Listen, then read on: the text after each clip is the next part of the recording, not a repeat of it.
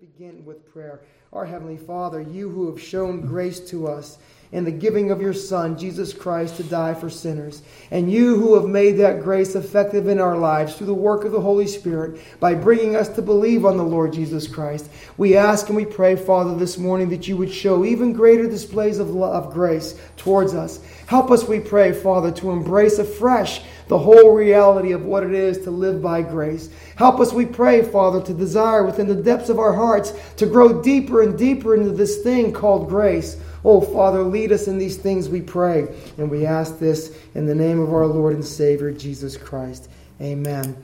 Well, today what I want to do is I want to take a look, as I said before, at this 18th verse of 2 Peter chapter 3, and that little command that's given. Grow in grace. But grow in grace and in the knowledge of our Lord and Savior, Jesus Christ. We're just going to look at the first part of that verse, growing in grace. We're going to see what the Apostle Peter means by it. Hopefully we will exhort one another to continue in this growth in grace. And so that's what we'll do here today.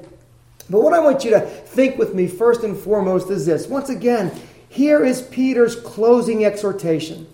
Peter is coming to the end of this epistle, and he's laid out a number of things for us, hasn't he? He showed to us what the Christian life was all about in 2 Peter chapter 1.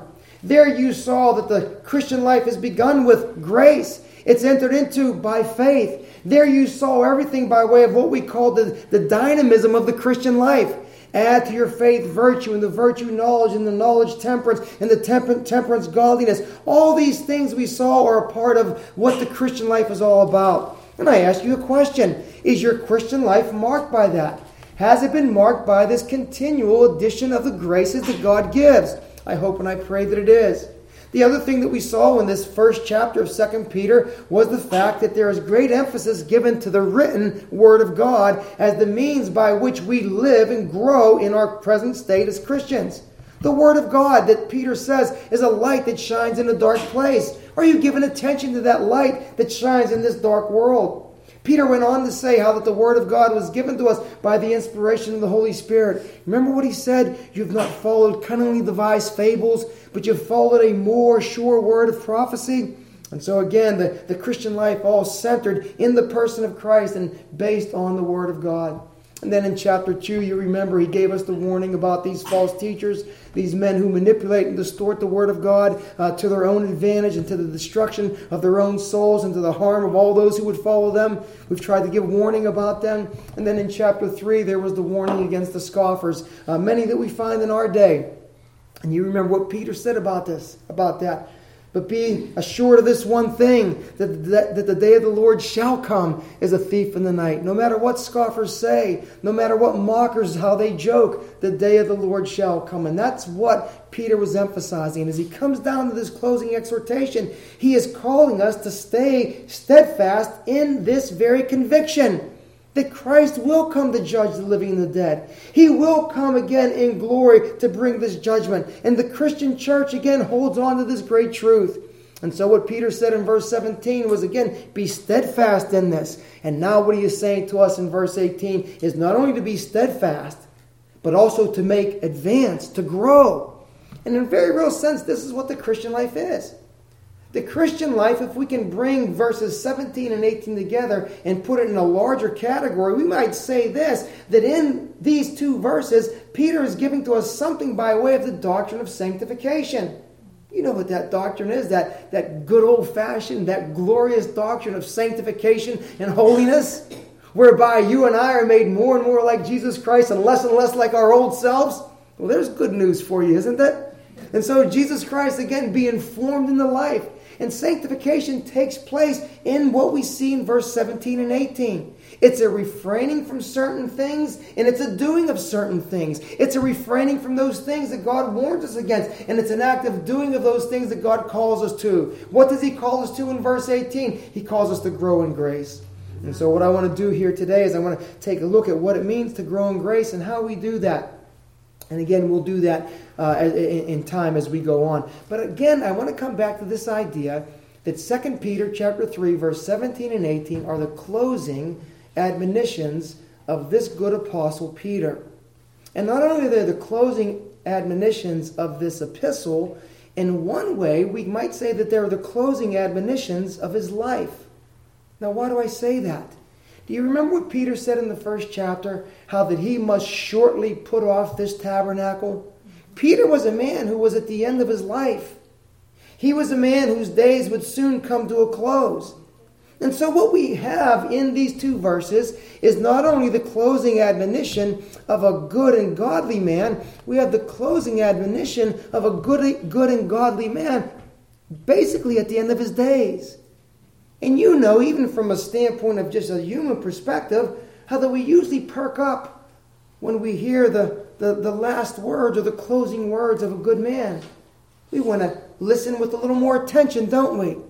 And so when Peter says, don't be moved away by the error of the wicked and stay steadfast in the faith, it has a little extra weight to it.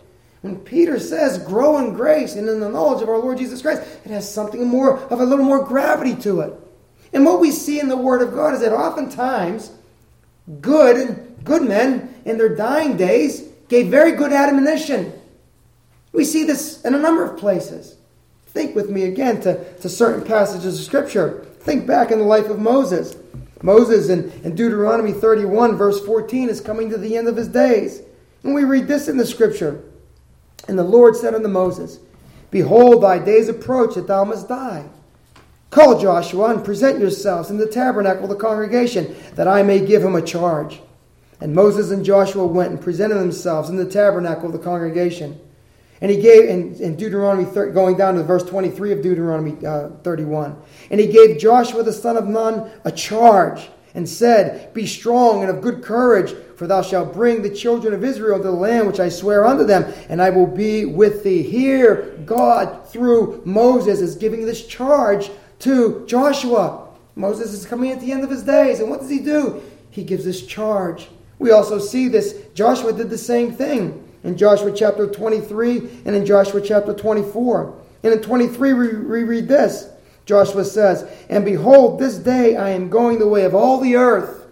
That little phrase, going the way of all the earth. Going the way of all flesh. That will be us one day.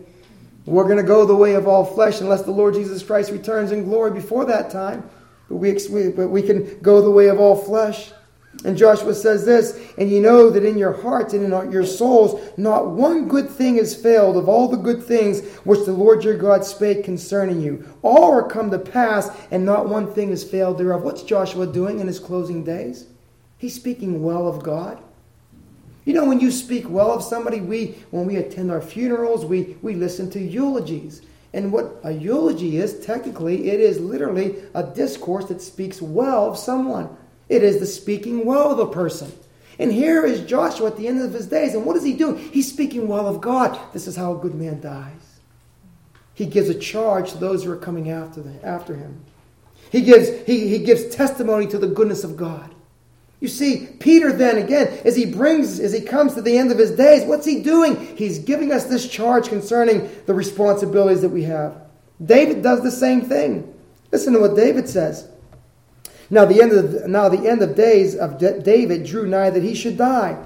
And he charged Solomon his son, saying, I go the way of all the earth. There's that expression again. Be thou strong, therefore, and show thyself a man, and keep the charge of the Lord thy God, to walk in his ways, and to keep his statutes. What are we saying? What are we seeing here? That when good men come to their closing days, they admonish, and they encourage, and they strengthen, and they speak well of God. Paul did this. 2 Timothy chapter 4, verses 1 through 8. I charge thee therefore before God and the Lord Jesus Christ, who shall judge the quick and the dead, at his appearing and in his kingdom. Preach the word. Be instant in season, out of season. Reprove, rebuke, exhort with all long suffering and doctrine. We go down to verse 6. For I am now ready to be offered, and the time of my departure is at hand. I have fought a good fight. I have finished my course. I have kept the faith. This is a good man in his last days. And what do good men in their last days do? They speak well of God. They give charge and admonition. And this is what Peter is doing for us as well. Peter is admonishing us in his last days. What's he saying? He's saying, grow in grace. This grace that you have received, this grace that carries you through, grow in it. It's a living, it's a vibrant thing. And let it not stagnate. And so again, as we see Peter's charge here, what I want to do is I want to pick up this charge, as it were, this command, and I want to ask you to consider it with me. Well, what is it then? What is this thing that we are to grow in, this thing called grace? Well, I hope all of you know what grace is, if not by definition, at least by experience. And if you don't know it by definition, let me say this. Grace is one of those words that you can know by experience, even though you might not formally know by definition. It's a wonderful thing to experience grace, isn't it? It's a wonderful thing to be the recipient of grace. And there is a sense in which all of God's activities to His creation, in one sense, are tempered with grace. Grace in the sense that it shows itself in all of God's activity to all of God's creatures. Yes, we know there are times of judgment, but in one sense, the first movement of God is always a movement of grace. And what I want you to see then with me is this, not only by way of the question, have you experienced, but now by way of something of the definition. How do we define grace, and what does the Bible teach us about grace? Well, you might know something about the definition of grace along these lines, that grace is God's unmerited favor. This is a very well-worn definition, we might say. But have you ever considered an additional element to the idea of grace? Is that grace is not only God's unmerited favor, it is God's unmerited favor to those who deserve His wrath. It is not favor to those who are in a neutral state. It is not favor to those who are in an acceptable state. It's favor to those who are in a state that naturally calls for God's justice and God's judgment. But God in grace, again, is withholding. God in grace is showing Himself to be gracious. And so this thing called grace is something, again, that's just one of the splendors of the Christian gospel. And so I ask you the question, not only do you know something now about the definition of grace, but have you experienced the grace of God? Oh, this thing called grace. We sing about it, don't we? We sing Amazing Grace. How sweet the sound that saved a wretch like me. You see, that's what grace does. Grace doesn't just stand out there. Grace gets inside of you, as it were. Grace gives you a sense of something. Grace gives you a sense of the peace of God within. Grace gives you something of the presence of God with you. Grace is that, again, that sustains you in all your difficulties. Oh, the grace of God. And so Peter is saying to us again, he's not only laying out before us this idea of grace, he's calling for us to grow in grace. Amen. Well, what I also want to do here is to not only take a look at these ideas of what grace is and some of the things in which grace comes to us. What I want you to also consider with me is the fact, as I said before, of the command to grow in grace. It is your responsibility, and it is my responsibility to actually grow in this experience of grace. I think this is very interesting because one of the things that we learn about almost all of biblical truth, but particularly with a word like grace, is that rarely, if ever, is these truths, particularly grace, set before us in a sense where they're like abstract, out there, and separated from us. Grace is never really presented to us as just being out there. Grace is presented to us as something that we enter into and experience. The first mention of grace in the Bible is spoken of Noah. It's a wonderful little phrase, and it says this, but Noah found grace in the sight of God. What a wonderful expression. Noah found grace. Well, I ask you the question, have you found grace in the sight of God this morning? And you may ask, well, where do I find grace? Can I say it? You find it in the cross of Jesus Christ. Where do you find grace? You find it in the gospel. Where do you find grace? You find it against the backdrop of your sin. You find it again, as I found it against the backdrop of my sin. How do we find this grace? We find this grace with a realization of who and what we are by nature, and what that nature calls for by way of God's judgment. And yet God in mercy, God in kindness, God in grace, what does He do? He shows to us Jesus Christ. Have you found grace in the sight of God this morning? I hope and I pray that you have. So this grace, as I said before, is never merely an abstract idea. It's something that we enter into. Oh, please enter into this thing called grace. You might ask yourself the question, well, how do I enter into it? Well, understand God offers to you in the person of Jesus Christ this wonderful thing called salvation. Favor. Remember, grace is the unmerited favor of God. Do you know that in salvation, God brings you into His favor? God brings you into His good graces. God brings you into His kindness. This is the activity of God on behalf of those who look to Him through faith in Jesus Christ. Oh, have you found grace this morning? I hope and I pray that you have. But again, since this idea of grace is a term of relationship, it's a term into which we enter in, what we find is that as we enter into grace, that grace is no static state. That there is to be no stagnation in the experience of grace. As a matter of fact, all of the Christian life has a particular, what we would call dynamism to it, as I said earlier this morning. We read in the Scripture things like we saw in Psalm 92, that the righteous flourish. You see, this is the idea of growing. We read about love and faith increasing. We read about, again, God desiring, God being pleased as we increase more and more. There's an activity, there's an action of the Spirit of God, not only in the church, but in the individual soul that brings about this fruitfulness. We read in John 15 as well. How is the Father glorified? That ye bring forth much fruit. This is all an aspect of grace. And so what I want you to see and what I want you to understand is this, is the call of God in this passage of Scripture is that you and I grow. Now you see, you have to understand it's a command that's given here. Peter says, but grow in the faith of in the grace and the knowledge of our Lord Jesus Christ. It sets something before us by way of a responsibility. And so the question comes before us along the following lines. How then do I grow in this thing called grace? Well, first of all, what I want you to see and understand, we must have something of an understanding of it. Grace is unmerited favor. You can't earn this thing. You can't earn this gracious standing with God. Second, I want you to notice what Peter says. He says, grow in the grace. Did you notice he didn't say grow into grace? Why do I bring that out?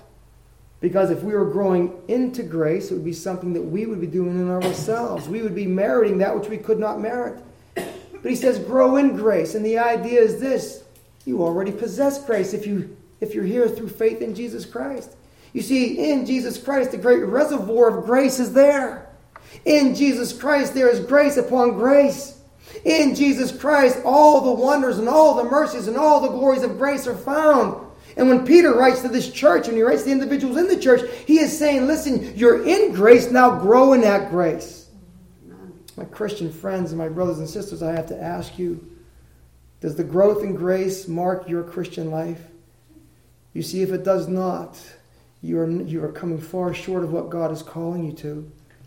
If you're not growing in grace, you see, you have to understand that there is a sense in which you will never enter into the fullness of the joys that God has for you in this world, in this life.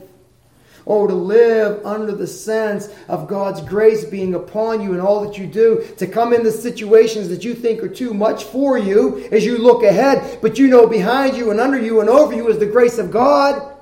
Oh, what a way to go into a situation then. I don't know what's going to happen, but God's grace is there. And so again, this idea of growing in grace. Well, this leads us with a particular question, and doesn't it? Not only the question is, number one, have you experienced this grace in a saving way? But now, number two, how do we grow in this grace? How do we grow in this grace? Well, what's interesting is that when we talk about growing in grace, one of the things that we have to be able to do is bring together at least two ideas. And the two ideas are essentially this. That number one, there has to be an understanding that God is gracious, and an understanding of what grace looks like, and an understanding of what God is doing in grace. We have to know those things. But the knowing of those things is not necessarily the growing of those things in our lives. You understand the difference? We can know something, but the question is, are we growing in it? Growth in grace takes place by way of your personal experience with the grace of God on a daily level and on a daily basis. How do you grow in grace? You grow in grace in the experience of grace. You grow in grace when you're brought to the difficulty of life's circumstances and having nothing else to do other than to call out for God's mercy and grace. You find that grace to be sufficient. Paul grew in grace when God said to him, when Paul was praying to take the thorn away from his flesh, Paul grew in grace when God said, my grace is sufficient. You grow in grace in the exercise of grace. And that's why if we were to kind of make it maybe a little more formal and say, how do we grow in grace? What I would do is I would go back to what Peter's already told us in this epistle. Again, chapter 1, verses 5 through 8. Add to your faith virtue, and through your virtue, knowledge, and through your knowledge, temperance, and through your temperance, godliness. For if these things be in you and abound, there's that growing sense. And so how do you grow in grace? There is an involvement in all that you are and all that God gives in His Word. So I ask the question, since we've been on this series of 2 Peter here, and I don't even know how long we've been in it, but we've been in it for, a few months anyway. I have to ask you, have you added to your faith virtue? What's virtue? Goodness? Is there a quality of goodness that marks you in the way you conduct yourself in the world? Goodness. Again, we would never say of ourselves, I'm a good man. We wouldn't say that. We understand that there's a sense of who we know who and what we are. But the testimony of the people of God by others should be, it's a good person you're dealing with there. They know something, there's something of a moral excellency in their life. This is what virtue is. Has that been added to your faith? Has temperance been added to your faith? Is there a sense of self-control? Are you a person that has a certain amount of, again, spiritual balance in his life? Self-control. Is there the addition, we might say, of godliness, that idea of reverence and piety?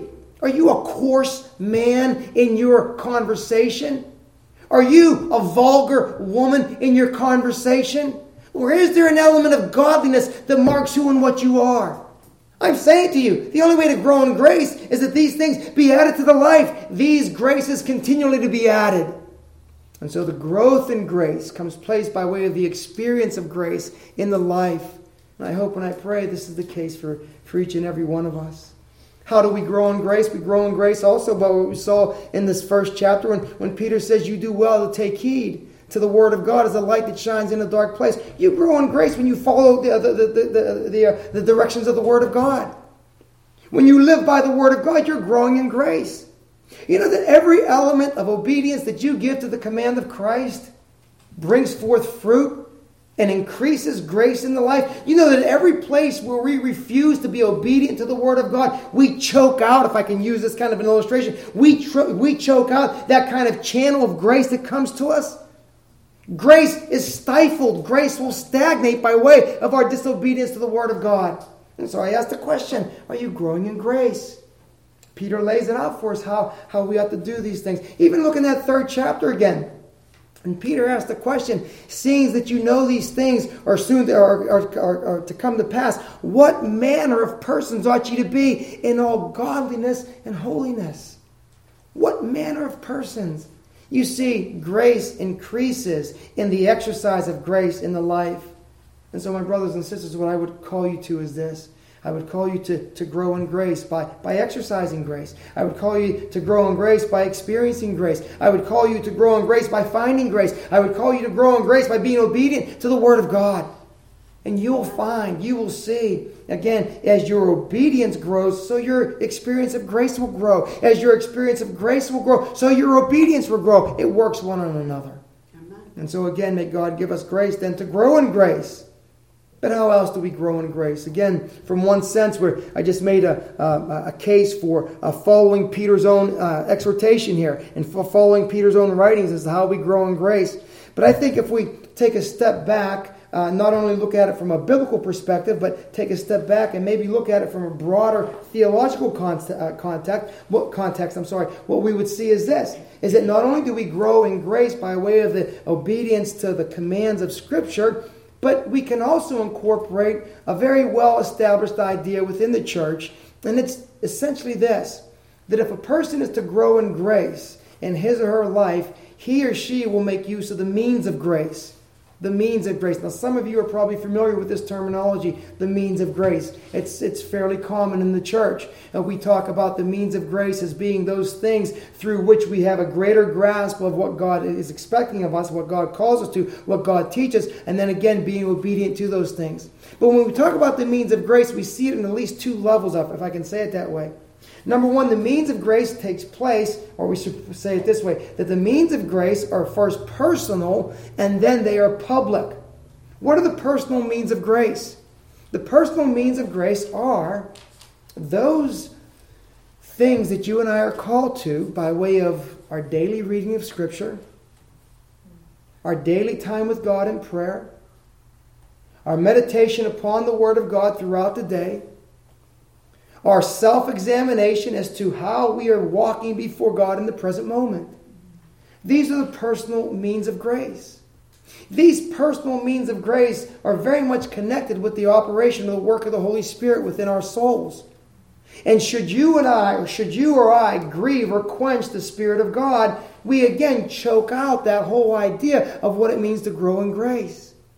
But let a man or woman so examine himself, as the Scripture says, 2 Corinthians 13, verse 5. Let a man or woman give themselves over to the meditation on the Scripture. Oh, how I love thy law. They are my meditation throughout the day. Let a man or woman be engaged in prayer, and you will notice an increase of grace. And so there are the private means of grace. But not only are there the private means of grace, there are also what we call the public means of grace. And what are the public means of grace? Well, you are participating in the public means of grace right now. And by way of your participation in the public means of grace, what it is essentially this. The public means of grace are essentially your attendance upon those times and places where the Word of God is being set forth and where Jesus Christ is being worshipped. You do well to your soul when you come to hear the Word of God being preached. Now you understand, most of you know me well enough to know that the next thing that's going to be out of my mouth is this. It's not because of the preacher. It's because of what God has ordained through the activity of the Spirit as the Word of God is being opened. You do well for your soul when you attend to the preaching of the Word of God. You do well for your soul when you attend to that place where the people of God are gathered. When the voices of God are united to sing the praises of God. Where the hearts of the people of God are united in love, not only in concern for one another, but for a desire for Jesus Christ to be glorified. You do well for your soul by taking advantage of the public means of grace. And then through the public means of grace, you grow in grace. I have to say this. You do yourself no favor when you absent yourself from public worship. You do yourself no favor when you don't join together with the people of God during the times of prayer. You do yourself no favor when you don't interact and engage each other as brothers and sisters in Christ, seeking to do the good that God calls you to do to them. Let us do good unto all men, Paul says, but especially those of the household of faith. This is how grace grows. And so I ask you the question, are you growing in grace? Number one, have you experienced grace? Do you know what it is, again, to embrace Jesus Christ as your Savior? You remember what Paul said in Ephesians chapter 2, verses 8 through 10. For by grace are you saved through faith, and that not of yourselves, it is the gift of God. But you notice what else he says there in verses 9 and 10? For you are his workmanship, created in Christ Jesus unto good works. Do you know that you grow in grace when you perform those good works that God has called you to? Do you know that God created you for certain good works? Do you know that there are good works that God has, if I can put it this way, there are good works waiting up in heaven to be done here on earth that God has ordained for you to do them? You see, you grow in grace when you do them. And so again, engage yourself in what God calls you. So again, the call to grow in grace. But there's one more thing I want you to think along with me here in this passage of Scripture, and we're going to pick up on this again next week. Again, Peter says, but grow in grace and in the knowledge of our Lord and Savior, Jesus Christ. I want you to see something here. That all growth in grace must be a growth in grace that is in Jesus Christ. It is not merely the growth in a state of graciousness. It is not merely the growth in us being more kind. It is a particular and focused growth, and it comes to rest on the person of Christ. I need to ask you a question, my friends and my brothers and sisters. Is Jesus Christ worthy of that kind of attention given to your life, so that in the person of Jesus Christ, all growth is measured by your attraction and your obedience and your affection for Him? It's not growing in theology. May you grow in theology. It's not growing in friendliness. May you grow in friendliness. It's growing in the knowledge of the Lord and Savior Jesus Christ. What a title is given to Him here. The Lord Jesus Christ. The one who has purchased your soul. The one who is the sovereign over all things. The Lord and Savior Jesus Christ. And so again, this grace must grow in a particular direction. It's not just going out in every direction. It is focused particularly on the person of Jesus Christ. Oh, grow in that grace. Well, by way of application, then, what I want to do is I want to just bring out some of the elements or some of the, what we might say, the categories of grace in which we can grow. And I would present before you 4 categories of grace that we see in the Scripture. And the 4 categories of grace are the following. There is what we call common grace that is revealed in the Scripture, common grace. Secondly, there's what we call saving grace. Thirdly, there's what we would call sovereign grace. And fourthly, there's what we would call sustaining grace. And I just want to briefly look at each one of these and show how we can grow in each one of these things. Well, number one, there's common grace. What is common grace? Well, common grace is a very, very wonderful reality in God's interaction with humanity. And what common grace is essentially God's disposition of graciousness being conveyed to all of His creatures everywhere. There is a graciousness in the disposition of God that is natural in its outflow as the sun's light shining from itself. God by nature is gracious, and that gracious disposition is seen everywhere. This helps us understand why sometimes our neighbors who are not even converted people, but sometimes our neighbors can be very nice to us, and aren't we glad that that's the case? And aren't you glad that you can be nice to your neighbors? And aren't you glad that you can understand that you can enter into relationships and you can have good and solid relationships even with those who are outside of the Church of Jesus Christ? You can develop friendships, and again, you can enter into those friendships in such a way as not to be unduly influenced in evil. We're not saying that, but by way of the fact that you enter into these relationships with neighbors and co-workers. This happens. And why does it happen? Because there's this thing called common grace. We see it day to day, don't we? There you are walking into the store and somebody opens the door for you. They may not necessarily, just because somebody opens the door doesn't mean that they're a Christian man or woman. Or you open the door for them. And you're not opening the door for them because they're a Christian man or woman. You're doing it, again, as an expression of common grace. Common grace is a wonderful thing. So I would ask you the question. When you're called to grow in grace, did you ever think about growing in common grace? Did you ever think about growing in that common grace which makes you a more gracious individual to interact with? Did you ever think about growing in common grace to where when you interact with people, just by way of general kindness and general, again, sympathy towards others, you can interact with them in such a way as to let them see something maybe of the larger picture of God's grace? You see, common grace is something that we can grow in as well. So there's common grace. But the next thing we see is most important, and that's saving grace. Well, what is saving grace? Well, as I said before, while God's disposition is to be gracious to all of His creatures, there is a particular grace in God which comes to rest on all those whom He has called to Himself through faith in Jesus Christ.